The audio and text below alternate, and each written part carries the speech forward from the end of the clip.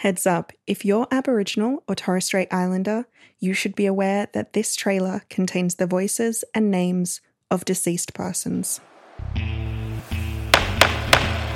This season on History Lab, we're delving into the traces left by the law. We work with a lot of shades of grey. We work with uncertainties here right from the beginning. And this means we'll be looking at the law's way of knowing. I think that the law is sometimes the worst place to look for the truth, or is certainly not the only place. One thing I've observed is that death, money and family together are some kind of special cocktail.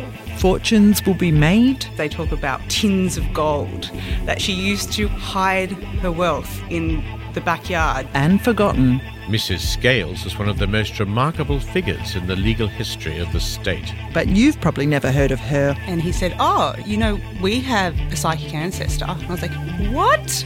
We'll be looking at how the law knows you. What exactly is a signature? Well, the more I research signatures, the more difficult that question becomes. And revisit a theft of the most intimate kind, sealed by a thumb mark and settled by the courts. The decision a devastation for those determined that justice would be theirs. After sitting for 107 days, Justice Maurice O'Loughlin dismissed the landmark compensation case based on claims relating to the removal of 2 children from their Aboriginal communities.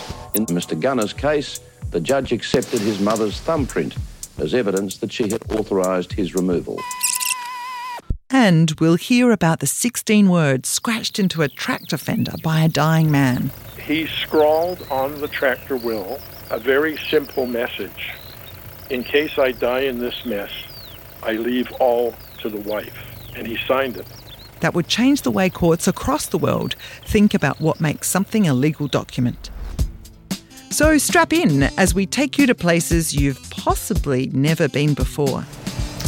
I would like you to firstly shuffle these for me and just shuffle until one falls out and then just stop shuffling.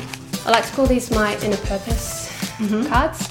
And to places where we've definitely never been before.